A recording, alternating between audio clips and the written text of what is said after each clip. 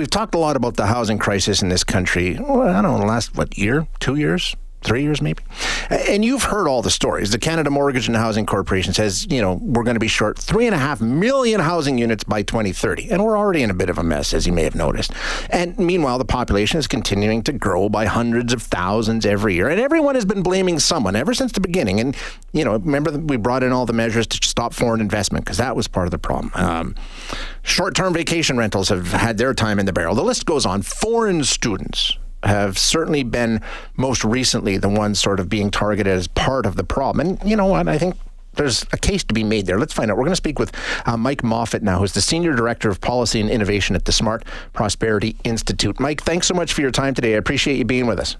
Yeah, thanks for having me. I mean, the math is pretty simple, right, Mike? I mean, even I can understand it, and I don't know anything from math. Not enough housing to meet demand, and at the same time, increasing demand due for a number of reasons, but certainly because of a lot of international students. You can see the numbers just don't add up, right?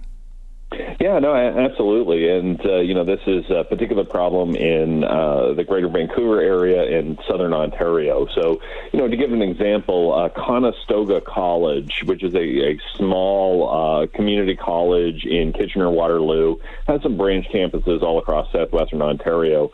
They brought in 30,000 international students last year. So, you've got a community of 500,000 people, and then all of a sudden you're adding, 30,000 extra bodies to it. That's going to get you a rental shortage. No question about it. So, the targeting, or at least the citing of international students as being part of the problem, it's definitely fair, right?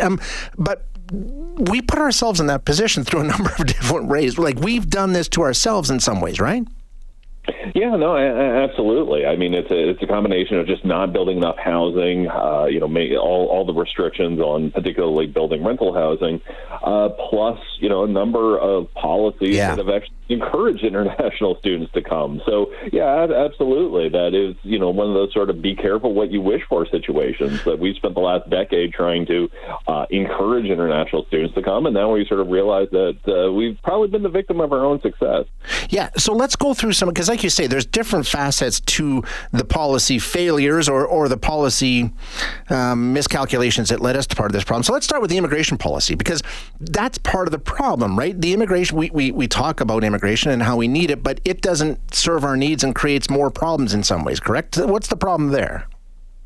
Well, certainly one of the things that we've done over the last 15 years or so is, incorporate the higher education system into the immigration system, which kind of makes sense that, we've always had problems integrating newcomers into the Canadian economy.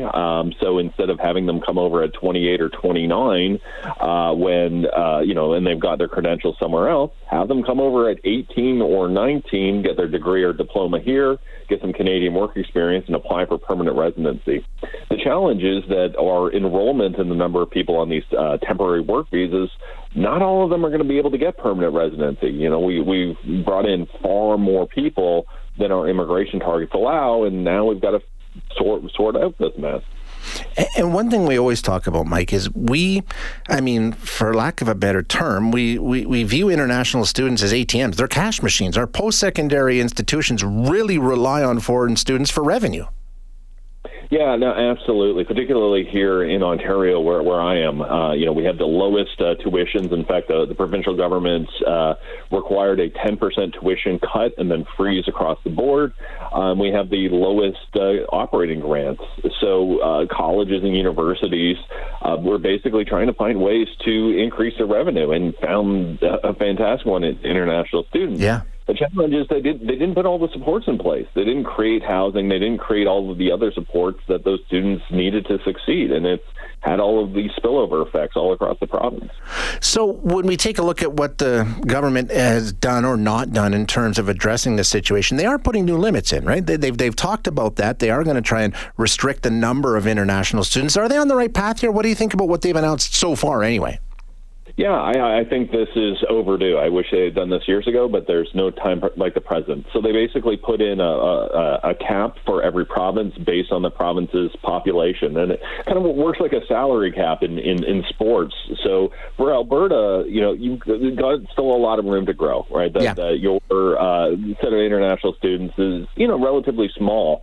But for Ontario, we're way over the cap. We're going to have to cut our international student new enrollment by half. And now the provincial government here is trying to figure out, how to allocate it between all of our various colleges and universities.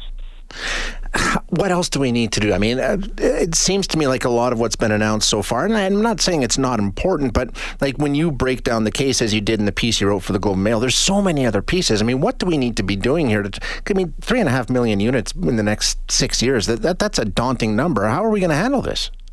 Yeah, absolutely. We have to attack both the supply and demand side. So I think on the demand side from population growth, we just need to have a plan. We have targets for immigration. We should have targets for all of these non-permanent programs, whether it be international students or temporary foreign workers or what have you. Then we're going to have to focus more on the supply side. And, we're starting to see governments move on this, like eliminating the GST on purpose-built rentals.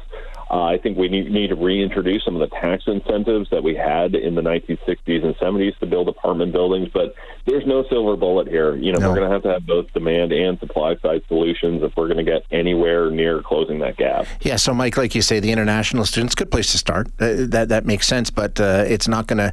That's just the start, right? There's so many other things we have to get to work on here.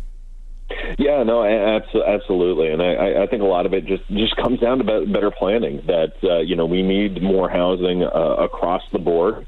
We need to plan our cities better, and we need to have the tax system in place. That latest estimates I saw are about 31% of the cost of all new housing is through a variety of government taxes and charges. So, it doesn't make sense to me that, when we have a housing shortage, we're, taxing new housing the same way we tax alcohol and cigarettes. We need to be a little bit more reasonable about this. We've seen a lot of attention. We've seen a lot of emphasis from all levels of government. Do you think they're getting focused enough? I mean, like we say, we're already trying to play catch up here, Mike. Do you think the sense of urgency is there now? Or are we sort of snapping to attention on this file? I think we are finally that the federal government I think had been asleep on this for a while, but it seems like every week or two there's a new announcement from the housing minister, and for the most part I think they're great. I think they need to go further. We'll have to see what's in budget 2024, and we need movement from the provinces as well. I know Alberta has the fastest growing rents in the country, in part because our situation is so bad in Ontario that we have a lot of young Ontarians move out there. Yep. So absolutely, there's role for the provincial government as well. Mike, thanks so much for your time and walking us through it. Always appreciate it. Oh, thank you for having me.